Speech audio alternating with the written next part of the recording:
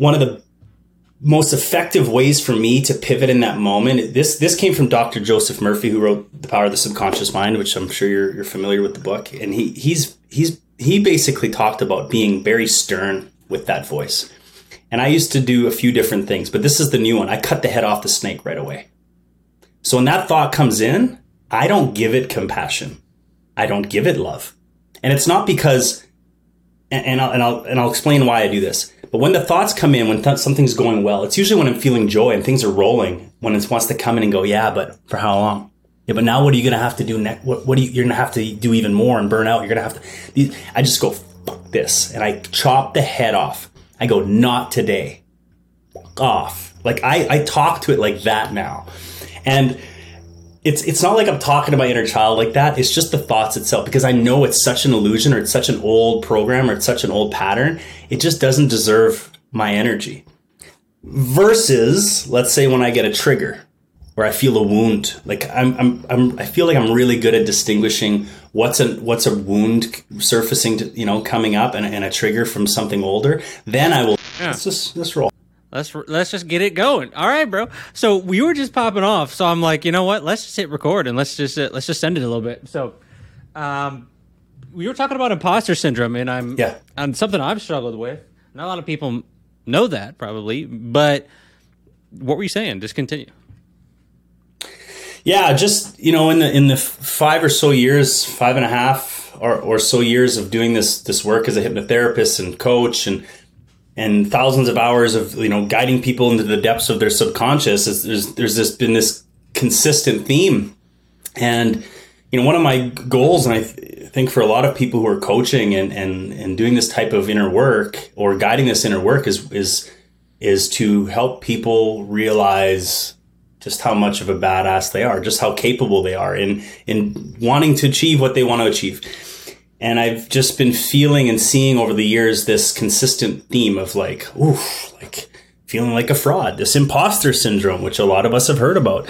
And I was like, fuck, what is this? And I realized that imposter syndrome basically comes down to self-worth. Like so many of us, just as we start moving towards our purpose or our path or whatever label you want to throw on this thing, we all start to evolve and we start listening and awakening to this inner guidance that there's more, that we are meant to do this or meant to do that, or leave the matrix or leave, this, whatever it is. And as soon as we start to move towards this, that's when we start to feel the most amount of resistance. And that's where that imposter syndrome comes in. And I was like, well, what is this? And to me, what I've seen is, it's your self-worth. And what is your self-worth? Your self-worth is basically your ceiling of receiving. So whatever you feel you are actually worthy of is what you're going to be able to naturally allow into your experience.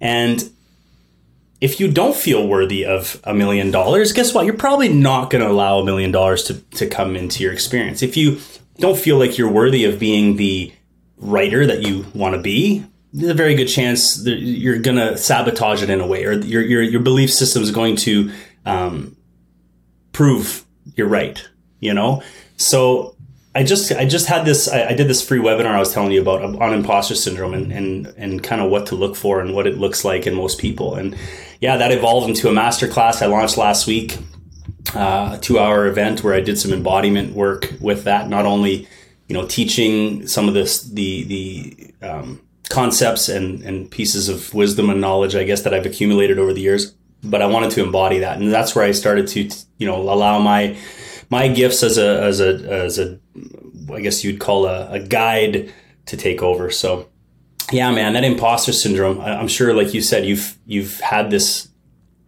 you feel so lit up about something, you start moving towards it. And then all of a sudden you're like, oh, you'll never be that. You'll never be this. You're not that person. You're not. It still comes up sometimes. Yeah, I think man. That's what also people don't realize is that you can learn to overcome it, but yet it seems like it's calm when there's nothing happening. And then you take that next step. Like I just launched something and I felt it come back up, but I don't normally ever feel that. And all of a sudden, there are those thoughts that I'm not this, I'm not good enough at this, this isn't it. And they just kind of show up. And what I've learned from the years is that it's okay for them to be there, but they don't have to be the truth, you know, and you can just tap into that energy that's beyond those thoughts. And so it's not necessarily trying to get rid of them or even be afraid of them. It's just learning that they're not true, you know? You nailed it. And you absolutely nailed it. And the first key to any type of breaking these chains or patterns of negative thought is awareness, right? It's being able to zoom out and go, oh, wait, there they are. Okay, I see them. I recognize these thoughts. I recognize this pattern. I recognize the feeling in my body when I allow it to gain momentum. As soon as you have that awareness, you basically have stopped the momentum, right? You're able to kind of take horsepower out of the engine there, or take the gas out of it. But what do you do from there? Because so many people ask me, and I'm sure you've been asked this too, how do you stop negative thoughts? You're not. You're not going to stop these, but you can get really damn good at pivoting. And that's what I've been able to really do well, or really been able to achieve over the last little while, especially these last 3 months for me, is how fast can I pivot in the moment when this fucking snake comes in? And one of the most effective ways for me to pivot in that moment, this came from Dr. Joseph Murphy, who wrote The Power of the Subconscious Mind, which I'm sure you're familiar with the book. And he basically talked about being very stern with that voice. And I used to do a few different things, but this is the new one. I cut the head off the snake right away. So when that thought comes in, I don't give it compassion. I don't give it love. And it's not because, and I'll explain why I do this. But when the thoughts come in, when something's going well, it's usually when I'm feeling joy and things are rolling, when it wants to come in and go, yeah, but for how long? Yeah, but now what are you going to have to do next? You're going to have to do even more and burn out. You're going to have to, I just go, fuck this. And I chop the head off. I go, not today. Fuck off. Like I talk to it like that now. And it's not like I'm talking to my inner child like that. It's just the thoughts itself, because I know it's such an illusion, or it's such an old program, or it's such an old pattern. It just doesn't deserve my energy. Versus, let's say when I get a trigger or I feel a wound, like I feel like I'm really good at distinguishing what's a wound surfacing, coming up, and a trigger from something older. Then I will give the time to really just be in my body, and I'll allow it. I'll go, okay, I love you, and I'll be a lot more compassionate, because I know it comes from a deeper place or a younger version of me. But when it comes to just thoughts wanting to come in and kind of hijack my day, I take the cleaver out, man. Boom. Fuck off. Do you think they're connected? The thoughts and the wounds, or not? Or are they just subconscious emanations? And like I said, I feel like I know the difference between when they are and when they're not. Because how do you do that? I don't know. That's a secret. Yeah, I don't know if it's a secret. I think it's just that. I think that's why it's so important to stay on your pillars spiritually, or whatever you do every day to come back to center and connect to your inner being, whatever that's, if that's through meditation or your walk with the trees, but whatever your pillars are, to make sure you're consistently coming home. That builds that awareness of what is what, and what is real and what is fake, what is illusion, what is truth.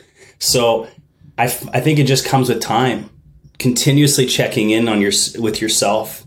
And then so that when those things come up, you're like, oh, this is a wound. This is actually unworthiness coming up here. This is actually pain from, and you might not know exactly where it's coming from, because we very rarely go right to the memory or that moment when it came into existence. But it's a vibration for me. I'm a really big feeler. And that's something I think I struggled with for most of my life. And now I'm starting to fine tune and go, ooh, this empath thing, or this sensitivity part of me, this real sensitive part of me, is a fucking superpower. How do you turn it from a superpower into a superpower versus traditional masculinity? A lot of times it'll be hyper, in the sense that you just need to be stoic and you don't need to feel anything, and you just need to be hard. Get hard, son! Yeah. Like, I don't know if I've been so sensitive my whole damn life that that's a big part. There's a big wound there too. That was a lot of the work I've been doing lately is on my masculine, because I was surrounded by that. that stoic type they didn't tell me to suck it up, but they never talked about stuff. When I felt something, Dad wasn't there and going, oh, let's talk about this. Let's feel this out. And it was just like, both my parents are kind of like, oh, I don't know. I mean, you'll be fine. You're good, you know? But I always felt so deeply that I could never, even when I tried to ignore it, I don't think I could ever do it. So, how do you turn it into superpower? Man, embracing that part of you, because I know how confusing it can be for a lot of people. Like for me being a guy in that environment where no man in my environment ever felt feelings or allowed themselves to feel. And so I was always like, fuck, why am I feeling like this? Why am I crying after winning a baseball tournament for the other team that lost? Why am I like those deep emotions? Like I'd take it all on and be like, why? So I was very confused as a kid when it came to the emotional part. Yeah. I don't think that answered your question, but that's okay. It lends some insight into. Yeah. It did, I think, answer the question. That just trying to understand why we experience in our society this tendency. I mean, I think it comes from survival mechanisms, because if a man was too emotional, he might die to an alligator. Mm-hmm. You know, and so I think it's deep rooted in the subconscious and the superconscious of humanity, mm-hmm. that there are times where we need to be this way and that way. But I think that has kind of been over sensationalized into that being your whole life versus just certain situations where you might need to turn that off and just go to work, or you might need to do the things that you need to do. And so I just think there's that subtle balance. You know, you can turn things on, turn it on, turn it off.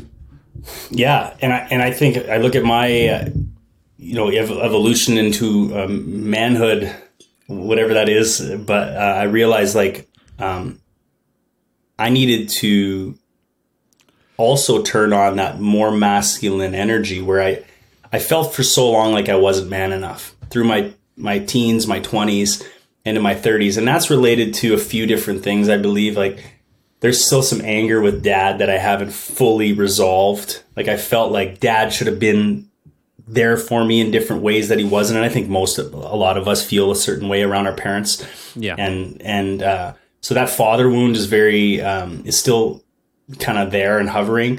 Dad should have did this for me. Dad should have showed me how to do this so that I didn't look like a fool here. Why didn't I know how to read a tape measure at 18 years old? Why wasn't I taught that? And then go frame houses with a bunch of friends and be the only idiot that doesn't know how to read a tape measure. Why did I only change the oil in my car for the first time when I was 36 years old? Like these are to me, like I grew up on a farm, and there's like, you see, there's these pieces right here surfacing right now. And I'm like, I can go on a little bit of a tear if I wanted to, because those pieces of me that are still I haven't fully allowed myself to forgive are still alive.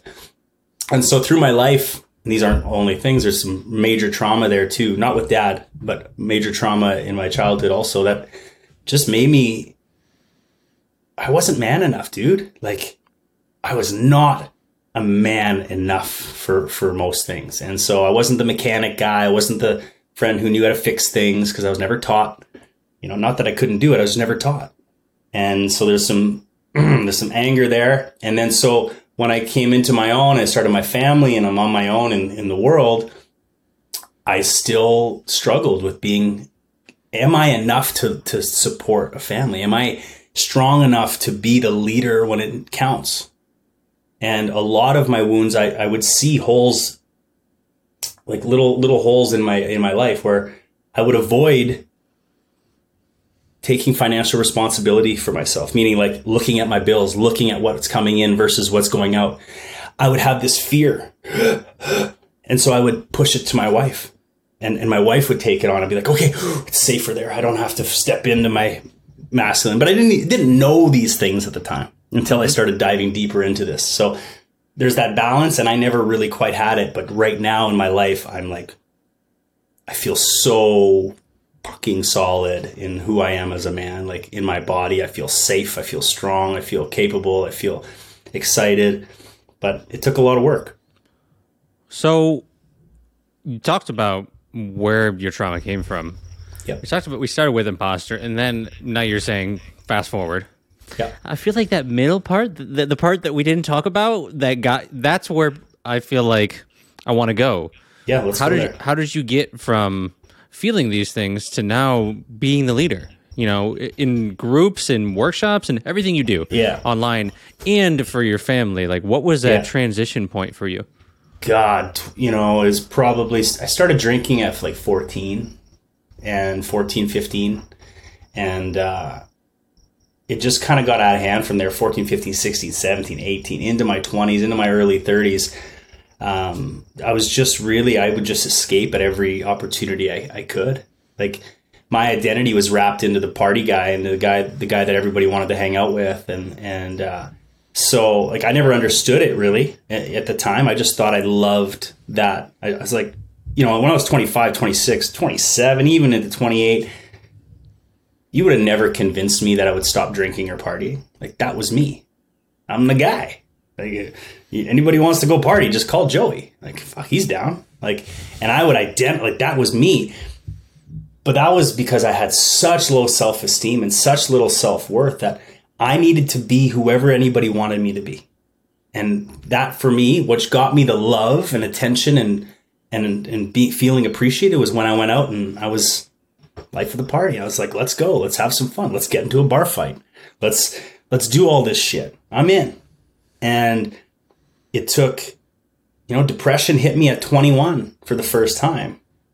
And God, it rocked me. And then from there, it just kept getting worse. It was a roller coaster for a long time. And then, I worked 10 years in a prison as a correctional officer for 10 years. So you can sprinkle some more trauma in there, dealing with that kind of stuff. And I hit rock bottom at, 30, I don't know, was I 32 or something like that? And then an NDE to go along with it, a little car accident thrown into the mix. And it was just like years of just this blur of escaping somehow, some way, whether it was porn, whether it was chasing women, whether it was sex, whether it was drugs or alcohol, adrenaline. Like, there was always a way for me to go find some love. To me, that was love. Like, that made me feel loved, whether it was accepted or being desired or being the guy that everybody wanted to party with.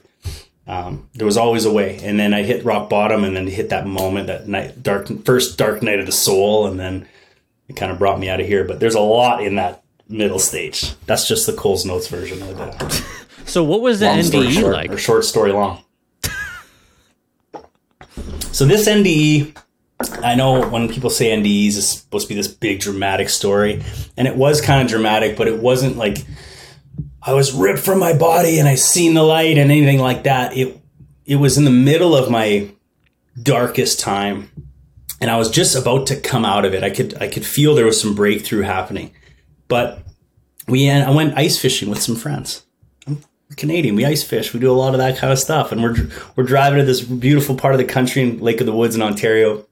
And my buddy's driving, my other buddy's riding shotgun. I'm in the back behind the driver, and my brother is right beside me. And we're tired after a long day. We probably drank all day on the ice too, to be honest. I don't really quite remember, but we're all tired. It's dark. We load all the gear. There's hundreds of pounds of gear. Load it all in the truck. Pass out in the truck. I don't even put my seatbelt on. My brother doesn't put his seatbelt on either. We're just wiped, and we both fall asleep in the back. And we're driving on the highway doing about 60, 65, pulling a trailer, 2 snowmobiles. And I just hear, oh, fuck. And I wake up, and we're just doing 360s on the highway. Like, we're just spinning out. We hit black ice. And I just remember grabbing the front seat and looking over, and my brother's looking at me with like massive eyes. And I'm like, this is it. I'm like, there's no way. Like, it's as slow motion as you could even comprehend. Like, everything slowed down, but I had enough time to think of, this is it. I have 2 young babies at home. How? Like, there's no way this is it. And I'm a little choked up thinking about just that moment and how clear it was. And our vehicle went into the ditch doing 60. trailer got tossed. The snowmobiles got tossed off the trailer. They rolled, but we all came out of it fine, like not a scratch. There was enough snow in the ditch to take the impact, and we were all okay. And I was just like, holy shit. But that was enough to shake me to my core. The next morning I woke up and I'd go to throw my gym shoes on because I had a little gym in the garage where I lived. And I was like, I need to go get a workout in. And I look in my shoe, my training shoes, and there's a dime in the heel. Dime didn't mean anything to me. But as soon as I'd seen the dime, I go back to my mom telling me, my grandma had passed like 3 or 4 years prior to that. And my mom always says, my mom keeps leaving me dimes. Every time I see a dime, I know it's my mom. And I'm like, okay, mom. Like, I have anywhere in a spiritual space when my mom told me that story. I'm like, okay, mom.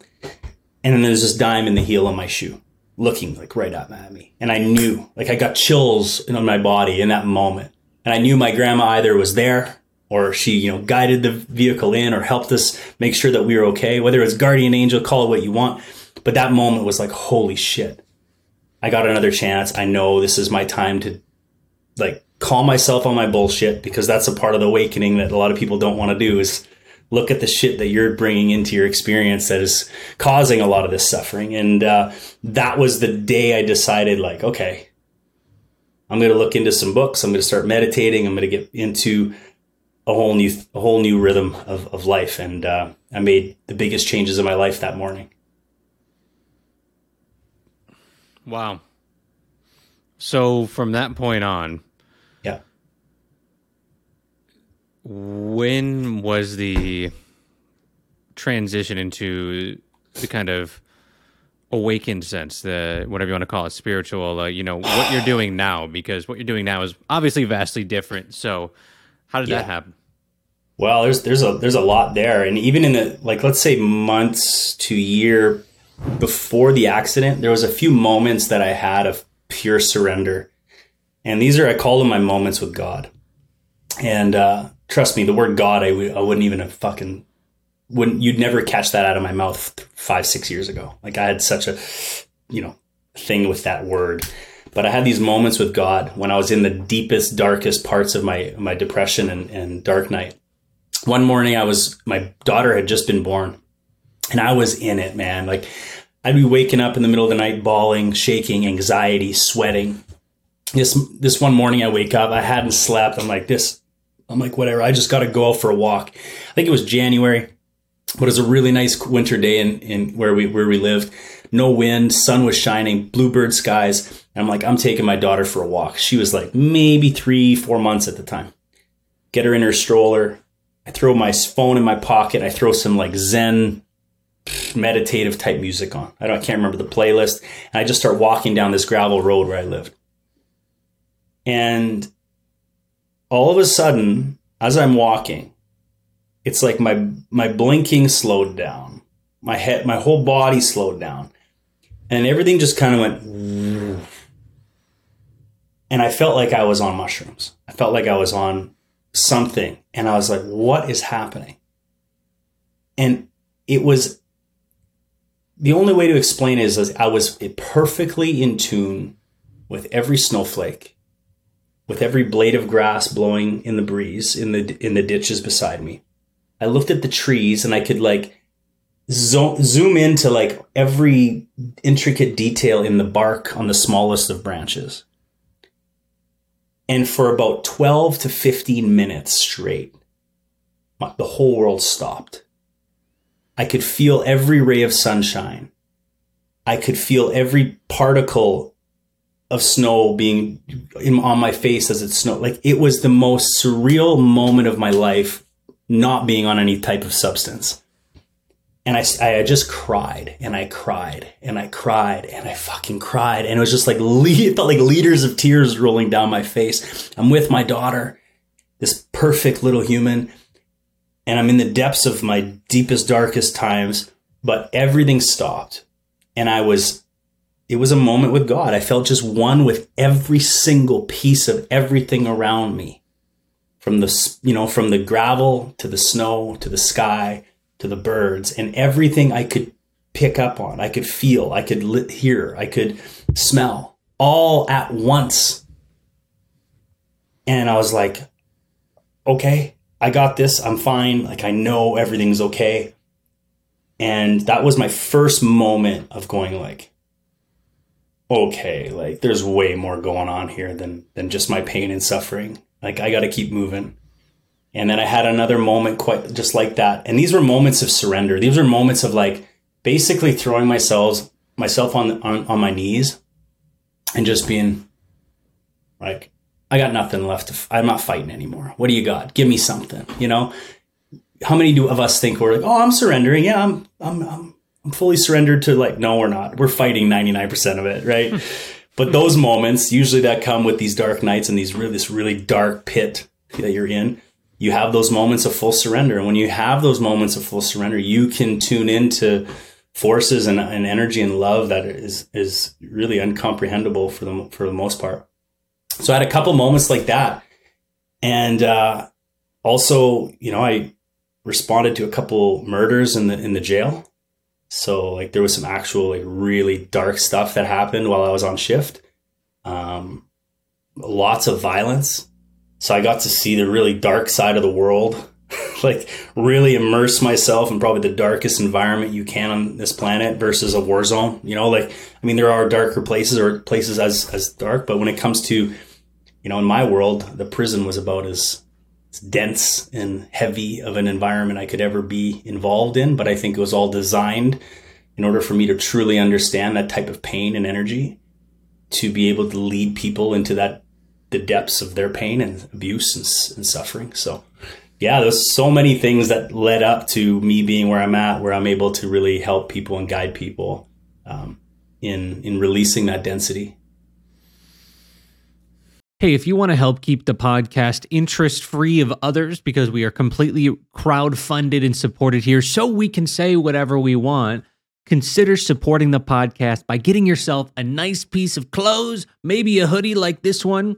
This one says one step at a time if you can't see me. I love this design. But we've got a whole bunch of designs on the premise of high-quality clothing that is not a bunch of BS in it to cut costs in order to make more money, which is what so many clothing companies do, in combination with a deeper meaning associated with each piece of clothing. So if this interests you, you want to support the podcast, I appreciate any and every bit of support. It means so much to me. You can get yourself a piece of Universe the Game clothing at universethegame.store, or the link will be in the show notes or description down below.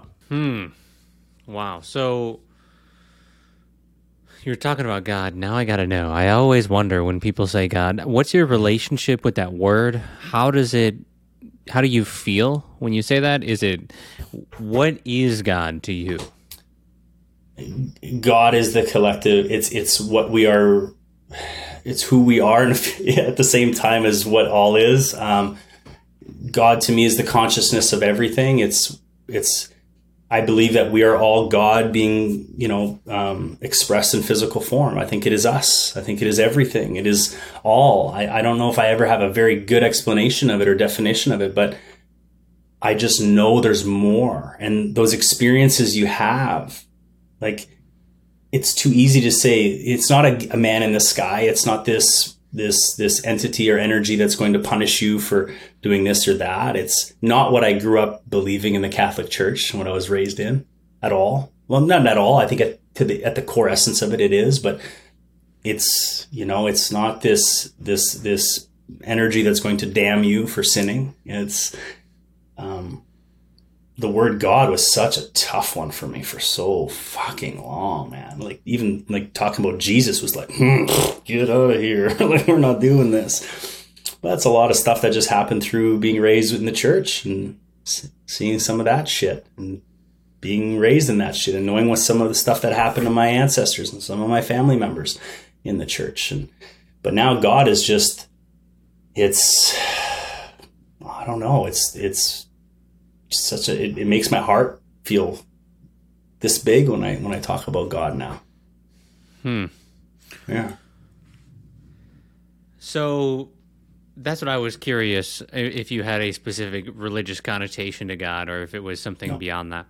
It's much beyond that, much more beyond that. I think that every religion at the basis of it all, I think at the beginning of all religion is all the same thing. I believe in angels, and I believe in guides, and I believe in aliens, and I believe in, all these different energies and beings, but I believe it's all just wrapped into one.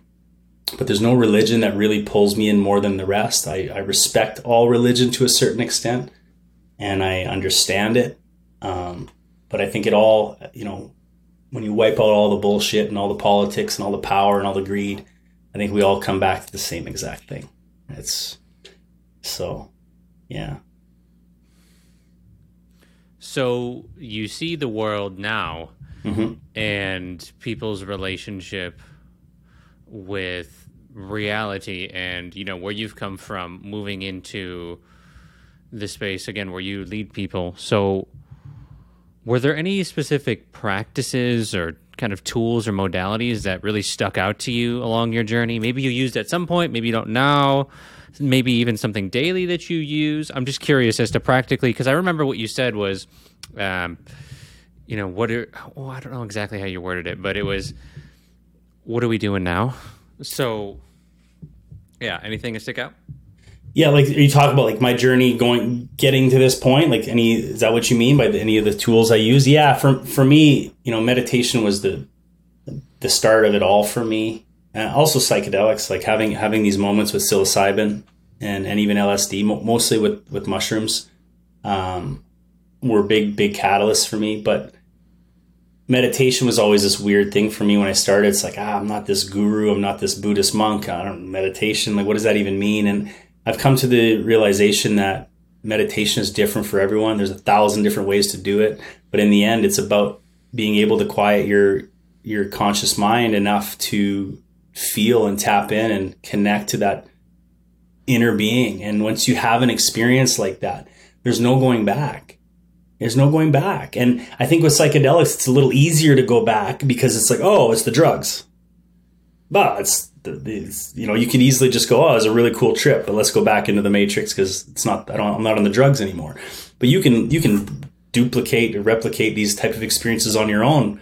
And I remember having these few experiences, and it was as simple as I read was the book A New Earth by Eckhart Tolle, and he just explained presence to me in a way that I had never understood. I was 28 years old. I remember reading this book. I'm in Honduras.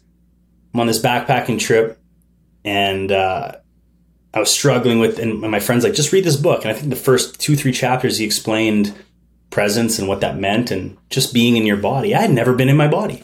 I'd have been in my head the whole time, my whole life. I just in my head, trying to think and figure things out and beat myself up and blah, blah, blah.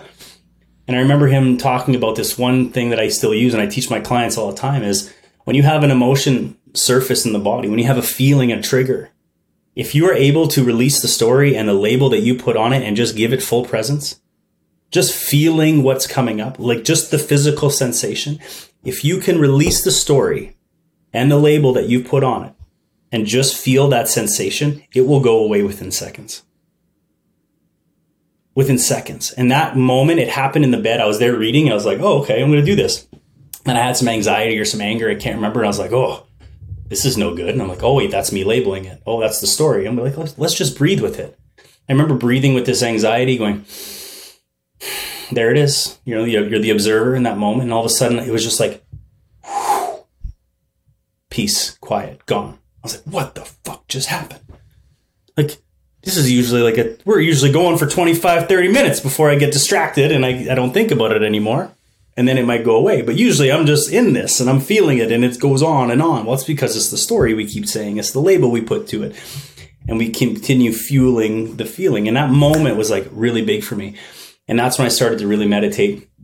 And so meditation, it's finding that the way for you to connect to the silence and that peacefulness.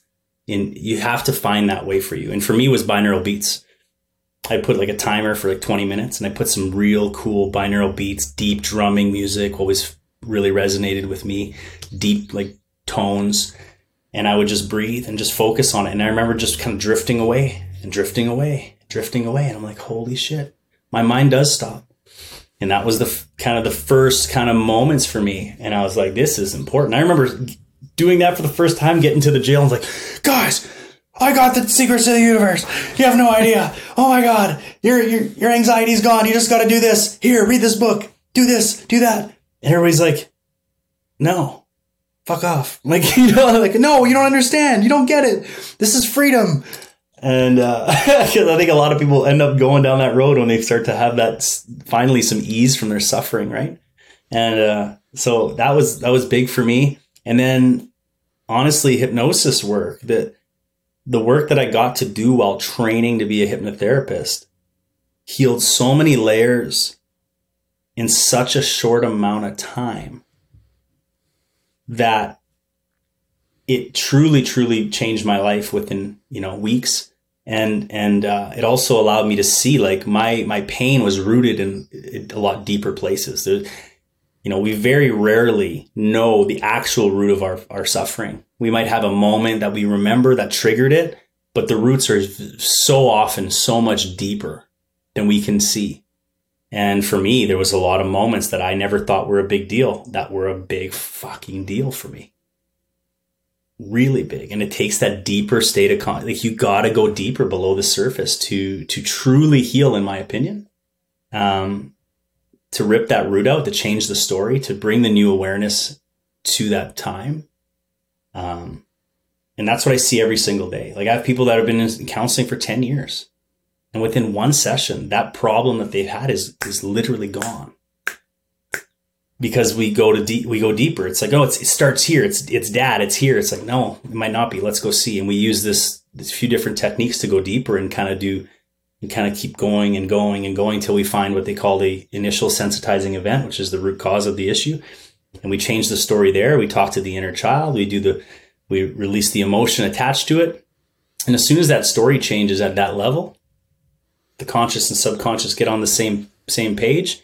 And that's when the resistance stops to what's naturally trying to come to you through the stars. Hypnosis. Mm-hmm. Hypnosis. Most people, I think, are thinking of, okay, you're talking about the guy in high school that came up and tried to some kids, right? Yeah. Tried to snap some kids to sleep. So what do you mean by hypnosis? Like, can you explain that a little bit? Yeah, hypnosis is pretty simplifying it. It's just different techniques that, like when I use hypnosis, we just use different inductions. It's basically a way to confuse the conscious mind to disconnect. And when I mean disconnect, it's not going, lose your conscious mind.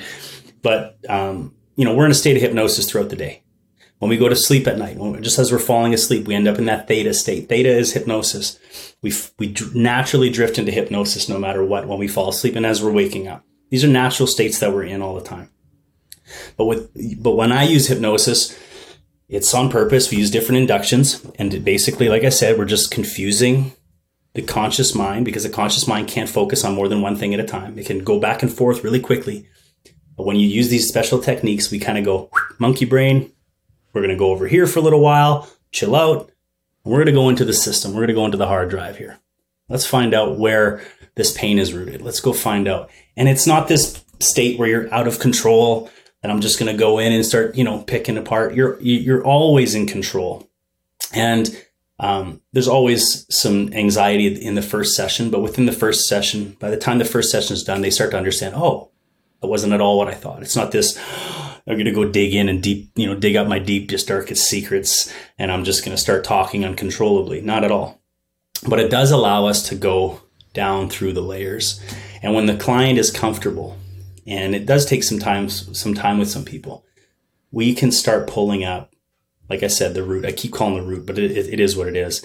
It allows us to go past the defense mechanisms that we've put up, because the subconscious does one thing really, really well, and that's to protect you emotionally. And so a lot of times it represses memory. It just keeps shit locked the fuck down.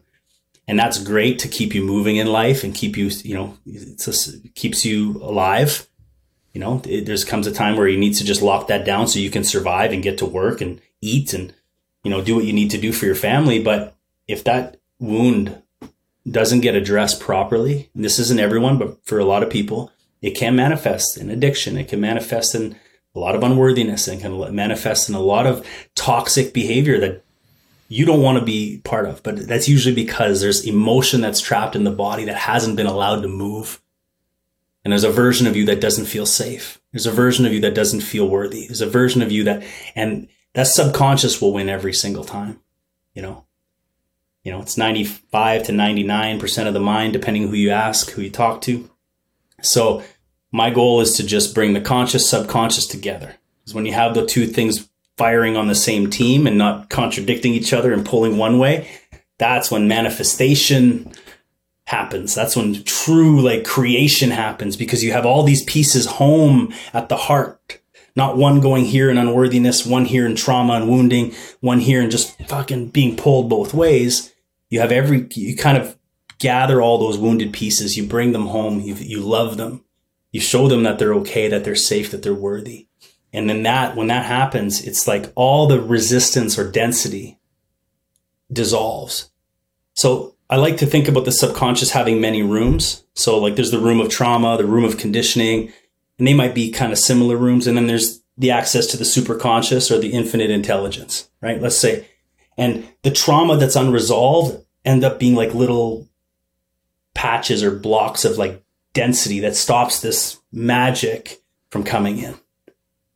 So Dr. Joseph Murphy talks about every single piece of every way of healing is within the subconscious. Your body can heal 100%. Every, creative idea that you need for this to manifest, it's all naturally trying to come to you. And what I've seen is every bit of trauma that's not released and fully, worked on that needs to be, or any limiting belief that is anchored in trauma a lot of the time, if that's there, it's just resistance to what's naturally trying to be shown to you. Did I explain that properly? Does that make sense? Yeah. Mm-hmm. Yeah. So the hypnosis part is a fast track to the root of it. So we can rip the fucking thing out with love and compassion, show that inner child who was hurt, wounded, assaulted, anything that, hey, I'm here now. I've evolved. Look at me now. Look how strong I am. Look at how much I've learned. I'm going to take the wheel now. Come with me. I got your back. And when that understanding is there, when your inner child feels safe that you're there, that you're at the fucking helm, that you're stronger than ever. And there's a bunch of other things you can do around that. It's the emails I get on how fast things change when you do it, when you go into that deeper level of healing. It's unbelievable. It still blows my mind to this day. But you got to go deeper a lot of the time. That's why talking about your problems just doesn't work. Going deeper. Do you feel like that's something? Go ahead. Yeah. No, and there are layers to it too. It's not always just one thing. There might be different layers to that trauma also. Do you think that's something you can do by yourself? I mean, obviously it's going to be better with someone, but if you had to can you do self-hypnosis? Because Yep. a lot of people are big on that too. Yep. Yeah. So yes and no. I will say yes for the most part. And from someone who I feel I'm pretty well versed in those skills and knowing how to even regress myself and put myself into those deeper states, I have done it. But there are times, even for myself, and I still use hypnotherapists, friends of mine, to go when I have some wounding that's surfacing and I know I need to go deeper on, I will ask them, because there's a sense of being able to let go of control, and where the conscious, when you're doing it yourself, you're always kind of taking on two roles. Right. And sometimes it's difficult. I have done some pretty deep work on my own, and I'll continue to do deeper work on our own. And I'll never tell people not to do deeper work on your own. Come see me. No. But there will be times, I feel there are times where it's okay, this is heavy. This is deep. I need someone to just hold space for me so I can do the healing part, emotional part, while you tell me and guide me, because the guide is so important. And not all guides are good. I'm going to tell you that. But the right guide knows how to ask questions at the right time, is intuitively receiving information at the same time, and knows how to guide and hold space, take a break, move forward, push when it's ready, when you need to push a little bit, because sometimes you need to be pushed past your comfort zone in that healing And by doing it yourself, it just sometimes is more difficult. Okay? Sure. So giving you an example of one I had done myself, I was struggling with authenticity at one point. And I'm like, I'm going to do a regression on myself and find out why I'm struggling just being me without this mask and then pretending to be this guy. And this was like a few years ago. And I had just done all my hypnosis work. And I'm like, I'm going to regress myself. And I was able to do it. And it brought me to a moment in high school or school when I moved from one town to the next. I was walking to school for the first day. And I was walking with my little brother. I was 11 years old. And this is how fast a program can be anchored in, especially when it's in a really, when you're in a really suggestible state, which is stress. When you're in these moments of like, you're a lot more highly suggestible. And I remember walking to school and I'm in this trance. I'm in a trance because like I was in this tunnel vision walking to school. There's like 150 meters to school. All these kids are outside. I'd never been there before, never met anybody. I'm holding my brother's hand. And I remember saying to myself, I'll do fucking anything to be loved or liked. That moment, boom, anchored in this like truth. Like I will do anything to be liked. I was so scared at 11 not to be accepted, to be shunned, to be made fun of, to be this or that, going into this new school, that I created this reality and within my subconscious that I would do anything. So think of that. So when I regressed myself to go find out, it brought me to that moment and to that thought that I anchored into my subconscious. The exact thought saying, I will do anything to be liked. And I was like, holy shit. Little did I know. Parts of my life, I did everything and anything I could to be liked. I abandoned myself most of my life just for the sake of another or an opinion. And so that was a moment I was able to regress myself to that moment and change the story. But it wasn't a big moment. I would call it a bigger trauma, like some of the abuse I suffered and some of the, stuff like that. But yes, you can definitely learn to do a lot of that work and get good at it.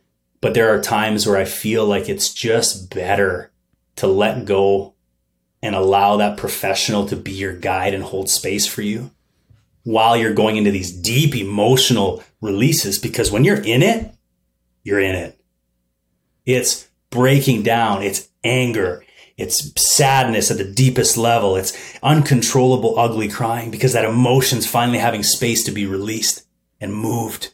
That's been trapped in your body. And so when you have someone guiding you, there's that safety. There's a little bit of it's not even safety. It's, you're more confident being able to just do your part while they do theirs. I feel like it's so true because what you were saying about the two roles, if you are trying to do it yourself, it's like you're consciously having to move through, but you're trying to let go of the conscious. Exactly. So how do you exactly do both that. at the same time? It's exactly that. And you can't get better, but I'm still to this day, I reach out to the people I trust the most in guiding me because it gives you that, I don't have to worry about that part or knowing where to go. They know how to ask me those questions and I'll know what to do. And a lot of times too, the other therapist, the other guide will do things differently that I'm not expecting. And when I'm not expecting something, that's usually when magic happens too. Because if I'm expecting myself to go a certain way because I guide this way, I might miss something and they might have something different. They might be downloading something different or intuitively getting something that I wouldn't. So there's beauty in that. So how did you begin to trust someone that deeply? I feel like even in myself, it's difficult. It's difficult to imagine that level of trust. I've never had that done. Just so you know, I've never experienced any type of hypno regression in any form. Yep. So the immediate thing that comes up for me is like, how do I know that I can trust someone else with, the deepest parts of myself? How do you get past that? How did you, Well, I think a lot of people, what they do, I think there's they make some mistakes and they go for the shiniest person they can find and the person who has the nicest Instagram and, really. But when it comes to this type of work, I feel you should be able to talk to that person. That's why, like, when I work any of the one-on-one stuff and people are going to invest that kind of time with me, we get on a call on Zoom and we like, okay, let's feel each other out here. Because if there's an energetic, like, I don't like the way the guy talks, I don't like the way Joey presents himself, I don't feel like his energy is matching, don't hire me. There's a very good chance that we're going to struggle and we're going to fight to get to the point where we need to find that healing and make that thing happen. But I truly believe in soul recognition and this, that energetic knowing. And most people that work with me, they're like, something about, I just know that I need to work with you. That's what I look for. Like, that's one of the coolest things ever. It's like, I don't know what it is. It's your energy. I know it has to be you. I've talked to other people, but it has to be you. That's the most beautiful thing in the world. So I think you should do your research, feel out their social media, see what they're all about. See if you feel like they're being authentic or not. Trust your intuition on who's going to guide you. And when you do decide, also have patience, because that rapport is great, but it does take time sometimes. I have some clients, first session, they're doing the deepest work. And I have some clients, it takes 2 to 3 sessions to get to that point where they feel, okay, I can trust them. Because it's not really them necessarily that needs to trust me. It's their 8-year-old self that needs to trust me. It's their 4-year-old self that needs to trust me. It's those pieces of them that need to trust me. So it takes some time, and it might take a session of just maybe showing them hypnosis and relaxing them in these states to show them that they're safe. And then second session, we go a little deeper, a little layer. And then all of a sudden they're like, okay, I can trust Joey. So it takes time. And there are people that I've been guided with, or that have guided me in hypnosis where I'm just annoyed with their voice. Like, I don't like their voice. Well, then you should probably not do that. So I think you should take your time when it comes to any type of this type of healing. Find the right person that resonates with you, and find someone you feel that could be the right fit for you. There's no reason to rush it. But when you find that person, it's so epic, because session 1 is one way, and then it gets deeper. Like, you find yourself being able to release more and more every single time you go in. And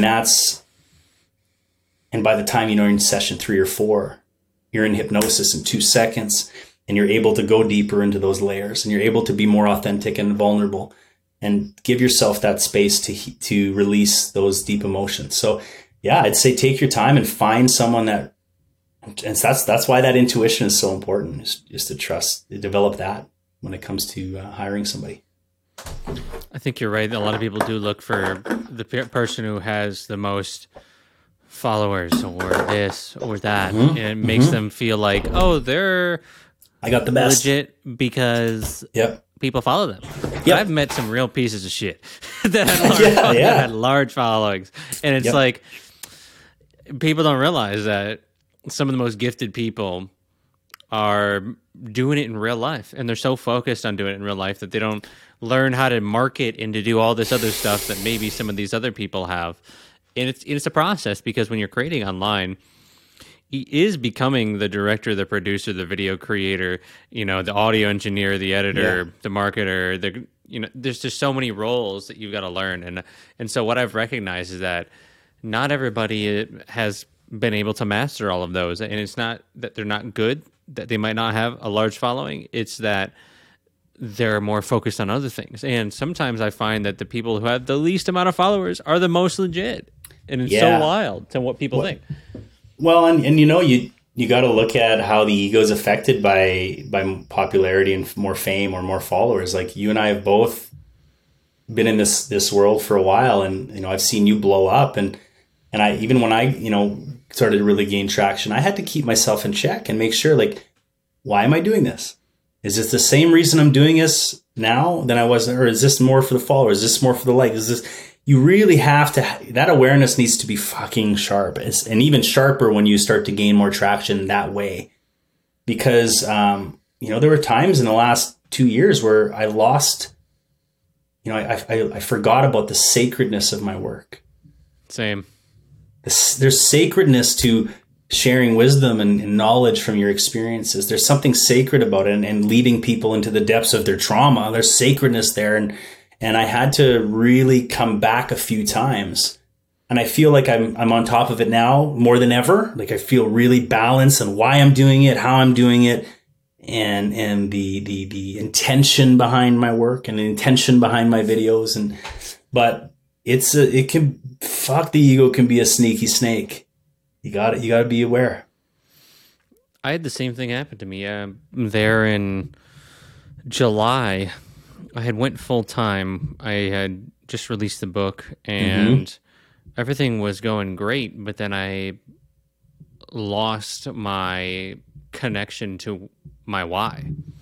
And it ended up with me gaining a lot of weight and really feeling overwhelmed. Yeah. If I would have just actually went within and really evaluated, for me, people's egos usually grow when they gain followers, but mine got overwhelmed and was like, I can't do this. So I did the opposite. I kind of pulled back and went back to the coping mechanisms of food because it felt like it was too much. And so I do feel like I'm at the best position like you than I have been in my entire online career. I feel really on point, but it was a recognition of how am I interpreting people enjoying what I'm doing, and what is how is that affecting how I create from then on, versus just being in that centered space of I'm creating this because this is what I feel called to create for. Why? Right. Well, because I think this is actually genuinely helping people. And that can be many things. People don't realize that can be entertainment, but yet that can be informational. Because, with my skits, it's not like direct knowledge, but it's indirect. And I think that can still hold a lot of value. And for a long time, I thought that skits couldn't do that. And that's why I was really deep down frustrated with my work because I wasn't enjoying the green screens. And so I was like, but skits aren't good enough. But then I just said, fuck it. Let me do it. And then for that whole time period, that's when I did the podcast. I'm just like, fuck all this. I'm just going to do the podcast only. Yep. And then I realized, no, I've got something to share. And so I went all the way back and I did the opposite. I set the podcast on hold for a sec and I really evaluated myself. And then I started creating. And then the very first video I created once I came back hit 1.7 million or some fucking crazy thing like that. Yep. I'm like, I could feel that I was on point when I was making it. And I think that people can feel that when you make videos. Yeah. Well, I think you nailed something so important is to really trust what you're being pulled to do, even if it doesn't make sense to your mind, to this. And, for a while now, I've been the hypnotherapist. I'm the hypnotherapist. That's all I do. I'm not a coach. I'm not really I don't have all this knowledge. I remember even comparing myself to you. I'm like, man, Nick's there's so much depth to Nick. He knows so much. I'm like, and I'm like, wait, I know a lot too. And so even with this masterclass, I've done a couple now. I did one on self-hypnosis and now one on imposter syndrome. It was a battle because I'm not a teacher. I'm a hypnotherapist. And I'm like, whoa, where the fuck's that coming from? I'm a teacher. I love teaching. And I actually, every time I go live on TikTok, I'm not just leading meditation. I'm teaching all the stuff that I've gained along the way. And I'm like, wait. And all these people are like, Joey, you're a great teacher. What are you talking about? I'm like, I am? So I had to own it. And that was some more imposter syndrome there. And it's like, wait, I get so lit up sharing this information that's helped me. I don't share information that I think is really cool. And I there's some of that, but most of it is just this has helped me, my clients and other friends of mine embrace more joy in their life. And I think that's such a fucking cool thing. And I'm like, wait, why am I done teaching this? I'm like, and I did this masterclass and it was a great success. And I had a lot of people sign up and I bundled some other recordings in it. And I was like, it was a really cool moment for me. I was like, and it lit me up. And so now, I'm shifting things from being just the hypnotherapy program that I run to 6 month, 12 months programs of coaching and healing. I got way more to offer. I just wasn't owning it. And I remember you talking about your skits and how much I remember when you just started talking about starting skits again or really embodying that and how lit up I saw you. And you're like, man, I'm just going to have fun with this. It's what I want to do. It's having fun. And I was like, fuck yeah, man. And then you did it. We forget, we're supposed to have fun doing this too. Yeah, and you were talking about sharing information that you think is cool. That's all I do. Yeah. Is just share information that I think is cool. But it's also it's that's also been a journey for me, because for a long time I thought I needed to only share information that was making a practical difference, and I didn't realize how if someone learned about the story of the fucking where is it? Of the right behind me here. I'm trying not to run over my dog. I'm just going to drink out of my ridiculous bottle for a second. You've been seeing me doing that the whole time? No, I'm doing the 75 hard challenge for the last 3 weeks. Have you heard of that? 75 hard? Yeah, so I'm doing that. So the gallon of water, it's like everywhere I go. And yeah. Nice. Yeah. I lost about 11 pounds in 3.5 weeks doing this. It's called leptin, the leptin prescription to reset your leptin levels in your body. And so it's kind of like a version of keto. Cool. And I feel really, really good on it. So I've been in ketosis for like a long time. I'm not going to do it for forever, but it's timing your body's ability to be sensitive to leptin with the circadian rhythm in the sun. And so doing that with specific eating times and being out in the sun plus what you're eating, it's wild. So I would recommend people explore that. But so what I was saying was that I didn't used to see the practical application. It's ironic because I haven't done a video about this book yet, but this is one book that I know I'm going to do many videos on. And it's the Bhagavad Gita. And I didn't see the value of, wait, this is a story. This isn't just directly telling you what I think reality is. And I started to actually research, wait, why are over this so many centuries are people talking in stories? Like this whole entire thing is a story. And why is this one of the most holy and sacred books? It's because people love metaphors and stories, and that we actually really learn through that. Sometimes people can say, and I would say even more than somebody directly telling me what reality is about, depending on the topic. But sure. You know, the Bible's got metaphors, stories. Oh, This has it. It's like something in the human psyche.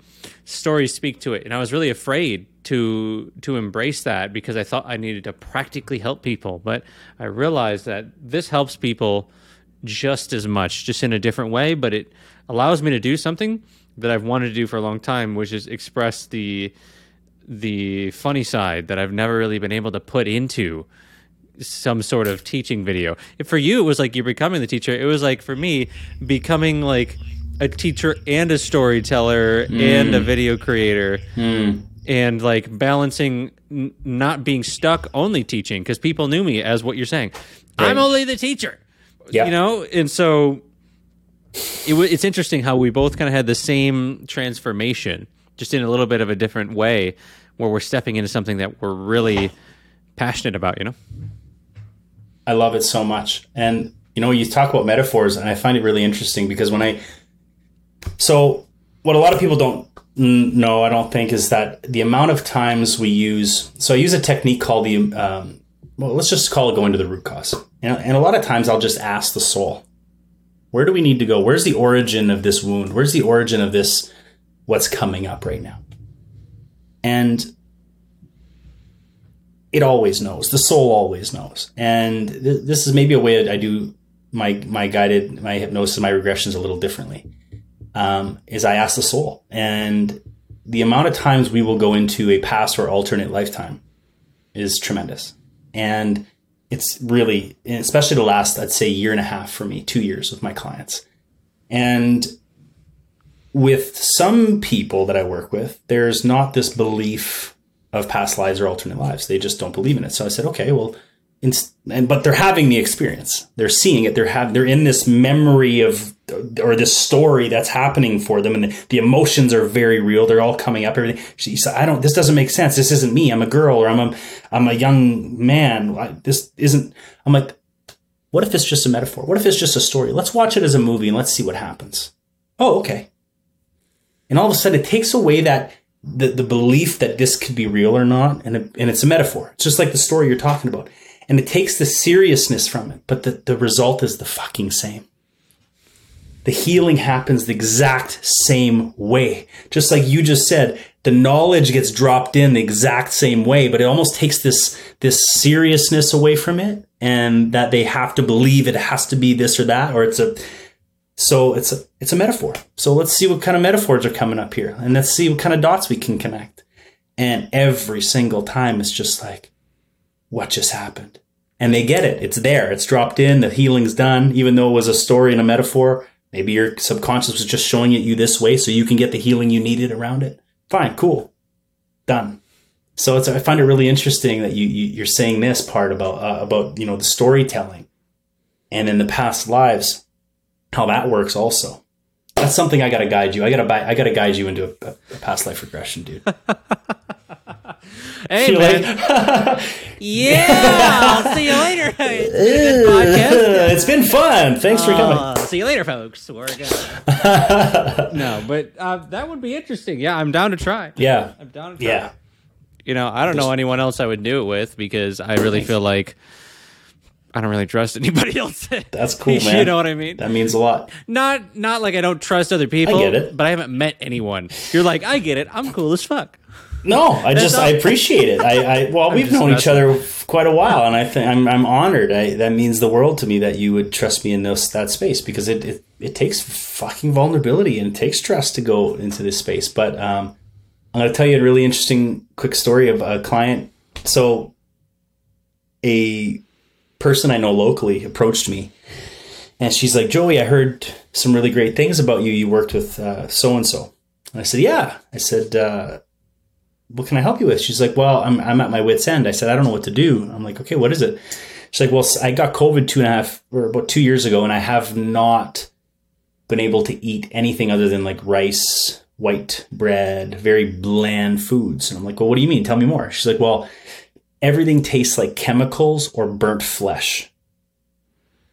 And I'm like, okay. I'm like, that's odd. She's like, yeah, and I'm with groups online, tens of thousands of people since COVID of having the same type of issue. And she's like, I've done acupuncture, I've been to naturopaths, I've had injections, I've had all these things just try to get my taste, my smell back. She's like, would you help me? And I'm like, give me some time. So I reached out to a friend of mine. I'm like, a mentor of mine. I'm like, I've never worked with anyone with this issue before. I said, what do you think? She's like, yeah, do a parts session on her. And I think there's no reason why not. I'm like, yeah, you're right. There's no reason why not. I was kind of nervous leading up to the session because I wasn't super confident that I could help her. 2 nights before the session, I get pulled out of bed at 2 a.m. Like, I'm talking by the scruff of my neck. Boom. I'm up. I'm in my bed. It's 2 o'clock in the morning. And all I hear is, past life, trust it, just do it. I'm like, what? It's past life, trust it, go. Okay. That was the download I got from my guides, whatever. Inner being, my soul, don't know. Get into the session with her. I tell her exactly what's going on. I said, I put her into hypnosis. I put her into trance. I guide her into past life. She was a girl in the Middle East during this lifetime, or this metaphor. And she came out of the rubble, basically. And her whole village was like gassed and bombed.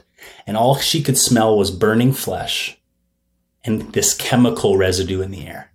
And she was one of the only survivors in that. And there's a lot more to this lifetime that we did some work on. But as soon as we cleared that and did the work around that, she messaged me the next morning. She's like, Joey, I can't even tell you.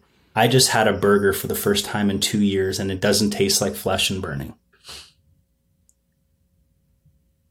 People don't realize that when things happen in this life, it can be a trigger to what needs to be cleared in the soul.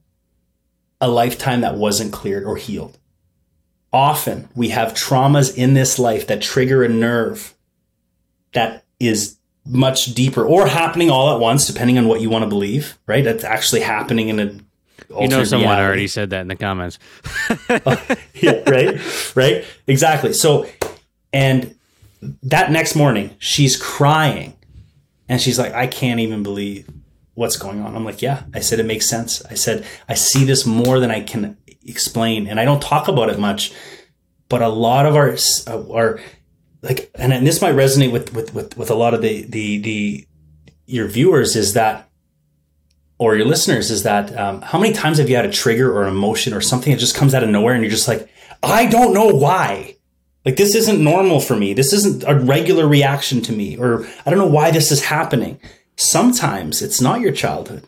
Sometimes it's not even in this fucking physical experience that you're feeling this. It's coming from a nerve that's rooted somewhere else, that you're being guided and too clear.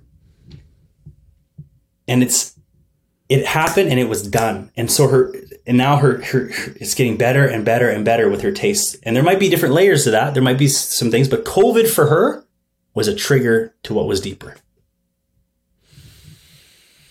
Woo! Man. This happened 2 weeks ago. That's wild. 2 weeks ago. And it was just like, okay, there's so much more to this than I even, like, I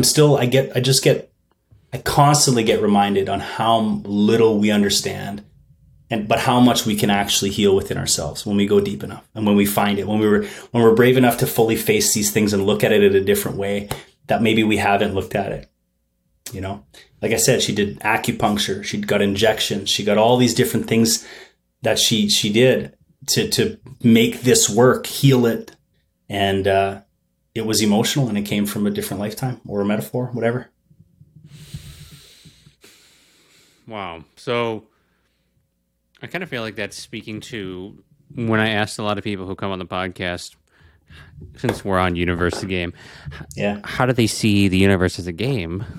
A lot of people will say reincarnation as a part of that. What do you think? I got goosebumps right now because I am more just convinced that this whole experience is so much less serious than we've ever played, and that we are just here to have the leading edge experience in creation. Yes, I think there are maybe more beautiful places in the universe that we go to, but the human experience is like none other. We get all the emotions, we get all the contrast, we get all the beauty, we get to create our reality in a way that I don't think you can create it in a different realm. But I also think that there is some seriousness when it comes to why we're here at this time and raising the collective consciousness to understand maybe love at a deeper level. But we're supposed to fucking have fun. We're supposed to have fun while we're doing this. And how many of us have gone through these fucking, cycles of like, I need to do more, I need to make more, it's money, it's this, it's that, it's this and that. And yes, I get it. But I realize now that the more you just allow yourself to find more joy in the just simple things, like this podcast, I was so excited. My whole day is cleared. I cleared my whole day just to do this. I'm so excited to do this with Nick. The intention was to have fun. And I'm like, oh my God. And just having fun, guess what? It raises your vibration. It raises your frequency. And when your frequency is high, guess what? The day just goes better. So I just feel like it's just this, we just went down here and we're like, hey, here's my list of what I want to kind of experience as a human this time around. Okay, cool, check. Maybe it's a Porsche. Okay, cool, check. Maybe it's jumping out of a plane. Okay, cool, check. Maybe it is material stuff. Maybe it is just starting a nonprofit. Maybe it is all the things. But we limit ourselves as we kind of go through conditioning and blah, blah, blah. But we are naturally supposed to have the desires we have. The desires we have are like road signs. This is what you want. Go create it. Go make it. Go do it. I think it's just this big fucking playground. And when we go on the other side, back to wherever that is, we're just going to go, why did I take that so damn seriously again? That's my 75th time taking it so damn seriously. But yeah, I think it's just this. Yeah. And I think reincarnation, we go back, we have different mission. We have a different purpose. We've learned this lesson in that life. It's like, okay, we can bring that new knowledge into this life. And how can we serve and help and experience? And I don't know. I think it's just a big game. I think we're all going to realize we took it way too damn seriously while we were here. Hopefully not all of us take it too seriously. Hopefully there's some of us who can enjoy it while we're here. And I think that's what I try to relay in my videos too. Yeah. And I think that I see that in your content, taking it less serious, relax. You can still enjoy and do the work. How do you balance that? I always, if I look at the last let's just say 4 years of being online, or 3.5 years of being online and doing that thing that way. Every time I have found myself in the most abundance, let's say, business is going well, my relationships are firing, where they should be. I'm not grinding. I'm not trying harder. I'm actually doing the opposite. I'm riding my bike more. I'm hitting golf balls at the range more. I'm exercising. The golf. I'm eating good food. I'm allowing myself to eat really good food, and I'm with my kids, and I'm not stressing. But as soon as I get into the overwhelm, I think you and I went into a big overwhelm patch there, because that not fun. And when you get overwhelmed, you're here and you're trying to figure everything out, all while your connection to God's source is already putting the things together. Your conscious mind part is supposed to just be present and finding the joy of just where you are, no matter where you are. And when you do that and consistently find your way back to that, okay, what's my better feeling thought in this moment? What can I really focus on that just eases this tension? When you get good at that, that's when the creative flow happens. And then you get that inspiration. And then when you want to do stuff, when you have to work, it feels fun. It lights you up. You actually serve much better than when you were grinding till 4 a.m. trying to get something done to prove to yourself that you're worthy or that you're enough now because you grinded it out. I always find myself in more abundance in life on all aspects when I'm allowing myself simple joys on a more consistent basis. For someone who feels like they have no joy in their life, how would they start to even find that? They might feel so disconnected from even joy, Easy. For me, it's easy. Look back at what you used to love. There's a time in your life, whether it was this small or that big, whether you were 15 and you used to hit golf balls, or maybe it's 15 and you rode horses, or maybe you were 16 and you played baseball in the streets, soccer. I don't know. There's something that you used to do that brought you joy. Just because you're an adult or older now does not mean that will not light a fire in you again. It could be picking the guitar up that you haven't picked up in 10 years because, I don't play guitar anymore. Oh, it used to be fun, but no. Go pick it up again. But give yourself the opportunity to go find out. And if it's nothing of those things from the past, maybe you've outgrown them and you don't like them. I guarantee you there's at least 5 to 10 things that you've thought of trying over the last few years, but you've convinced yourself you're too old, it's too much money, it's too this, it's too that. You can have those. Go try them. I like trying all the things, man. I want to jump out of a plane. I want to hit golf balls. I want to dirt bike in the mountains. I want to, I want to try all the stuff. Generator life. Yeah, generator life for sure. For sure, man. We're both generators. Yeah. I'm a manifesting generator. So 3-5. what about you though? When it comes to joy, like what's your advice to people? Because yeah. So first, I just want to say, when I was saying generator, I'm referring to human design. Mm-hmm. For people that don't know, it's very similar. For me, I had to come to terms with, if I am going to do this full time, I need to enjoy it. Yep. And I need to even enjoy the editing. So many people hate the editing. And for so long, I was like, oh, you can't wait till I have an editor. And then I'm like, you know what? Can I find a way to find the beauty in this, to find how it's going to help me, even in the parts that I didn't enjoy?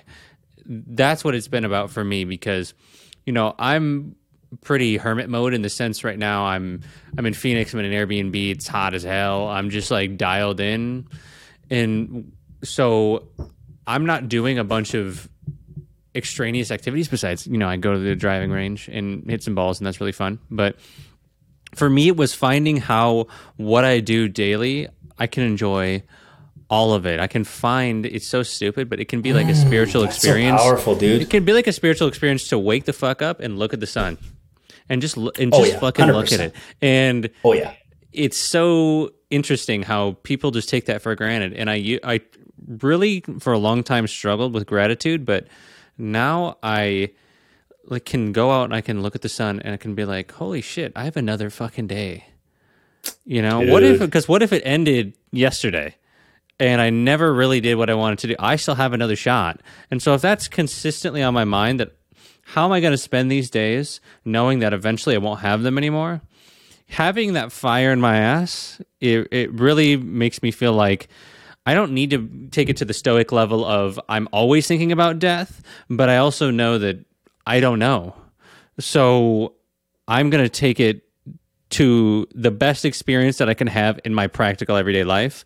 And that's all that's all I can do, you know?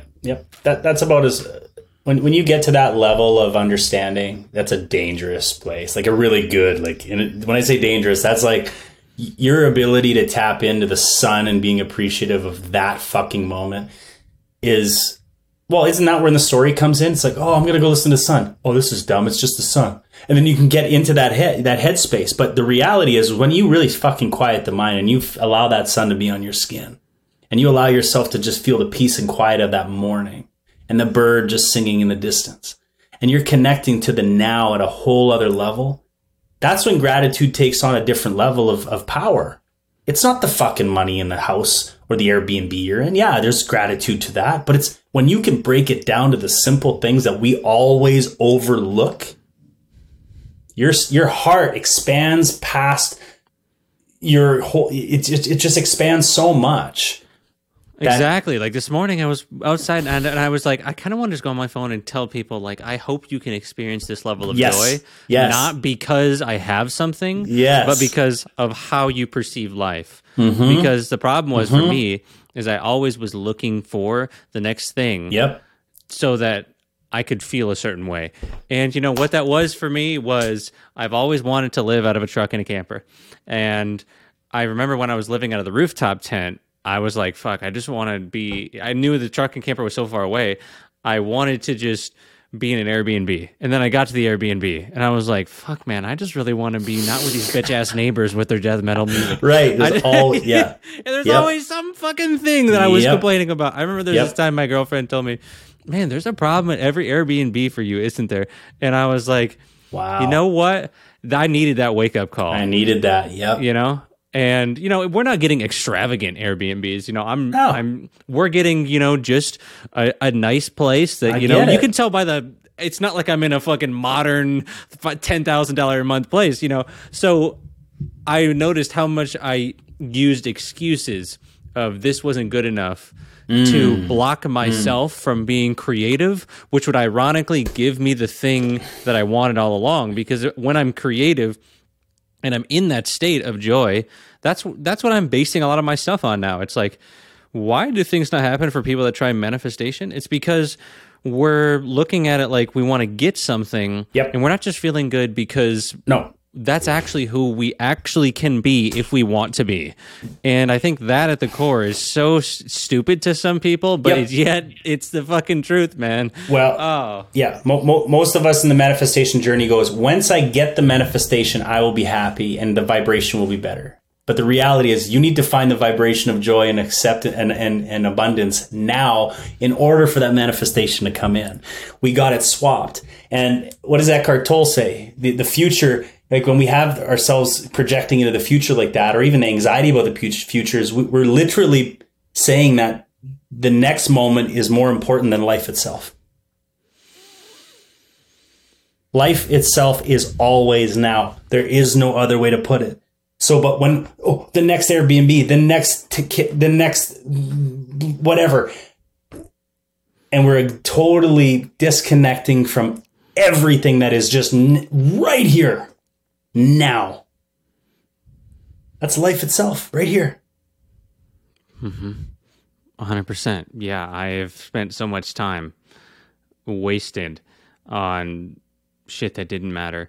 And you know, the funny part is that when you get to that level where you realize that you just want to feel good because it feels good to feel good. It feels good to feel good. Yes. Then you realize that even if these things don't happen, your life's still good. And that's just it. And there's nothing wrong with wanting more. And that's another thing I want to really stress on. Like, a lot of us, like, we want to manifest, but then when we catch ourselves wanting to want more, we're like, oh, I shouldn't want more. I should be grateful. You can be grateful and want more. Just tune yourself into the now and understand, like, wow, look at the sun today. Look at the temperature today. Look at where I'm at. Look how far I've come. Be here and know that more is coming, and the more will come a lot faster when you just tune into the fact that this is beautiful. This already is a manifestation. You're always living a manifestation. And when you find the joy in all of it, all those other pieces just naturally come to you. That's why your days go so beautifully when you're in the flow, is because usually you're in the flow because what? You're feeling appreciation. That's about it. You're feeling appreciation for everything. It might be your girl. It might be the food you're eating. It might be just taking that extra time to really savor a bite of your burger or your fruit that you got that day that's in season is just extra sweet today. Like, just going, oh, like, just that alone, your vibration rises. The universe has no choice but to bring you more of the good stuff,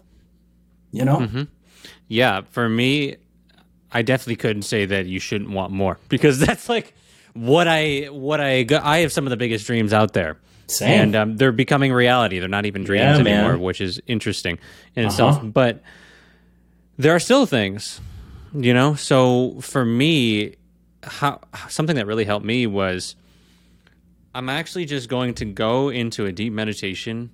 I'm going to do this one time, just one time. I'm going to connect to the universal intelligence, whatever you call it.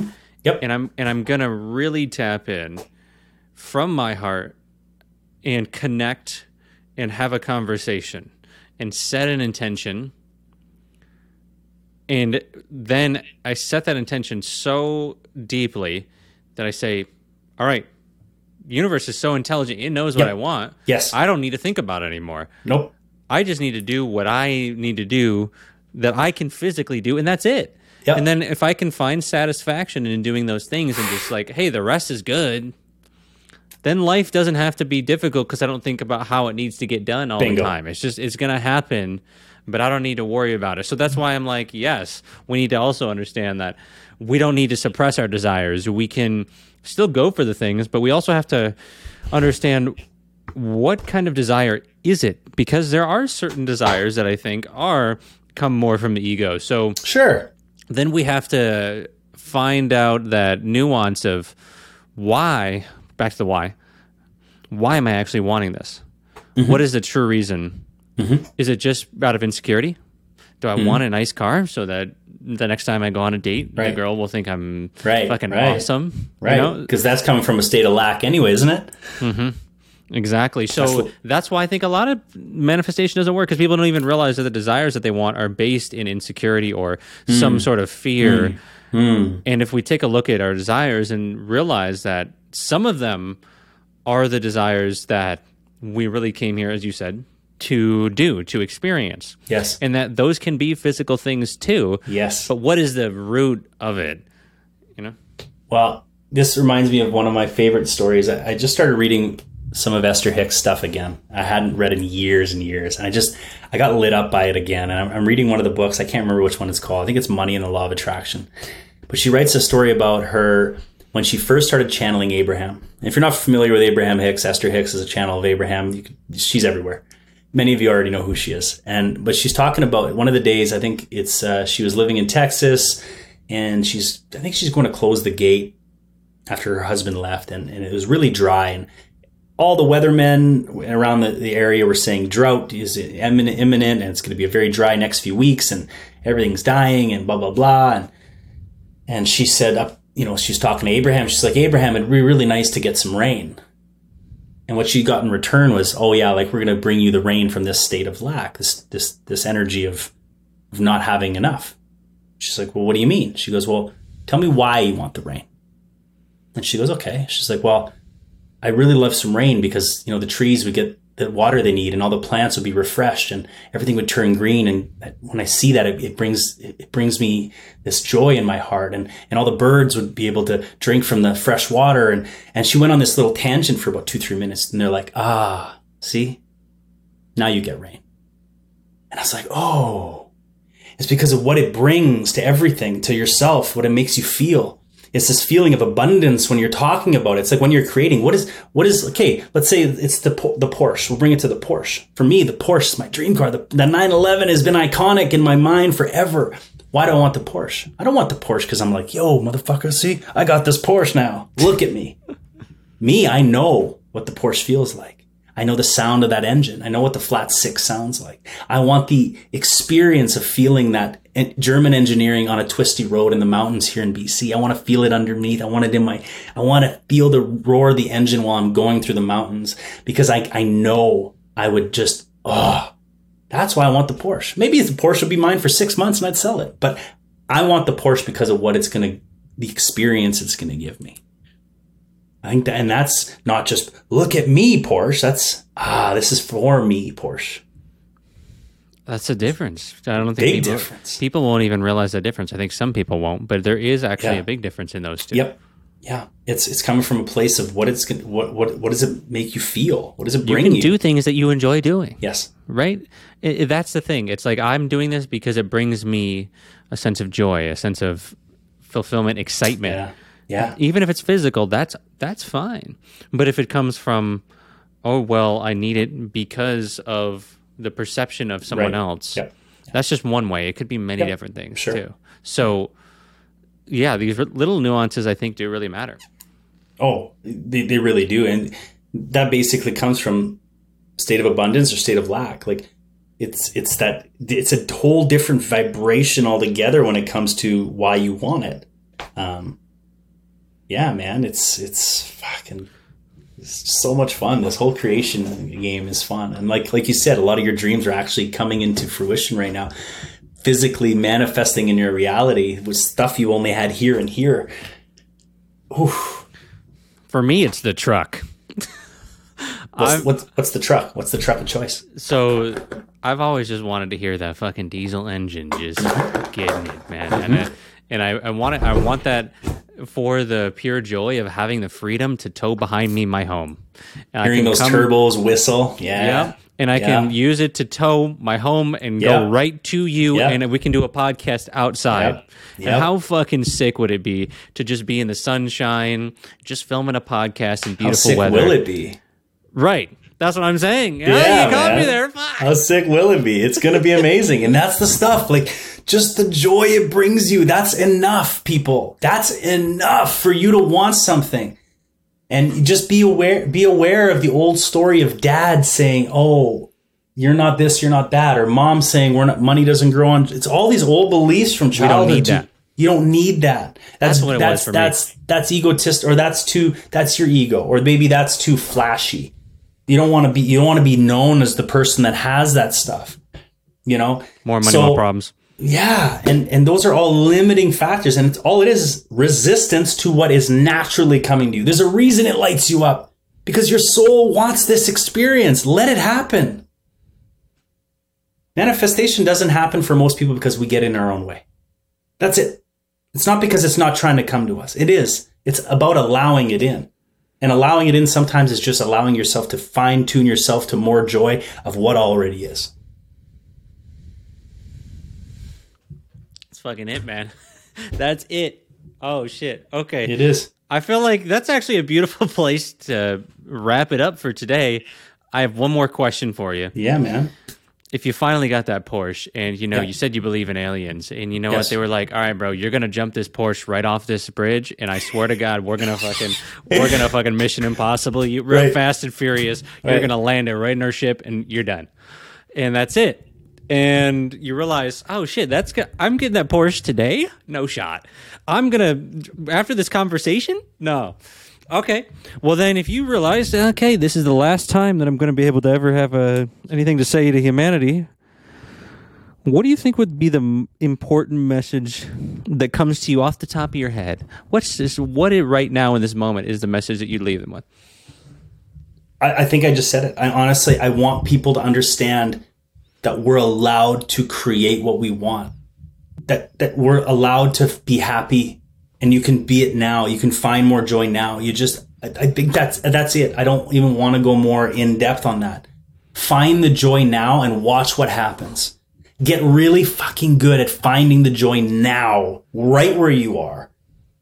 and pivoting when the thoughts come in and just going back to that, you consistently look for those things and you will get more and more of it. No matter where you are, the world is not responding, but the universe is not responding to what is, it's responding to your vibration and what you're sending out. It's not your condition. It's what you're sending out at every moment. So when you get really good at choosing gratitude and love, it will do nothing but give you more of that. That's why someone who's complained for 20 years has never complained himself out of it. You'll never complain yourself into a better life. It just does not happen. It's never happened and never will happen. But if you choose gratitude and appreciation here, now, right now, you will see within a week, if you get good at that, how things start to shift. It's that quick. Boom. Thanks for coming on the show, man. Yeah, thanks, man. It's always so much fun to connect with you, bro. You're doing such great things, and I'm just so proud of you and excited for you and where you're going. And I just love, you're just good work, man. All right, that'll do it for this episode of Universe the Game. If you want to support the podcast, consider checking out our sponsor for today's podcast, which is the clothing line, as I mentioned before, Universe the Game Clothing. You can get that in the description. Every little bit helps. If you want to donate in a one-time donation, that is available in the description as well. Thank you very much for your support. It truly means so much to me. And that'll do it for today's episode. We'll see you in the next one. And until then, peace.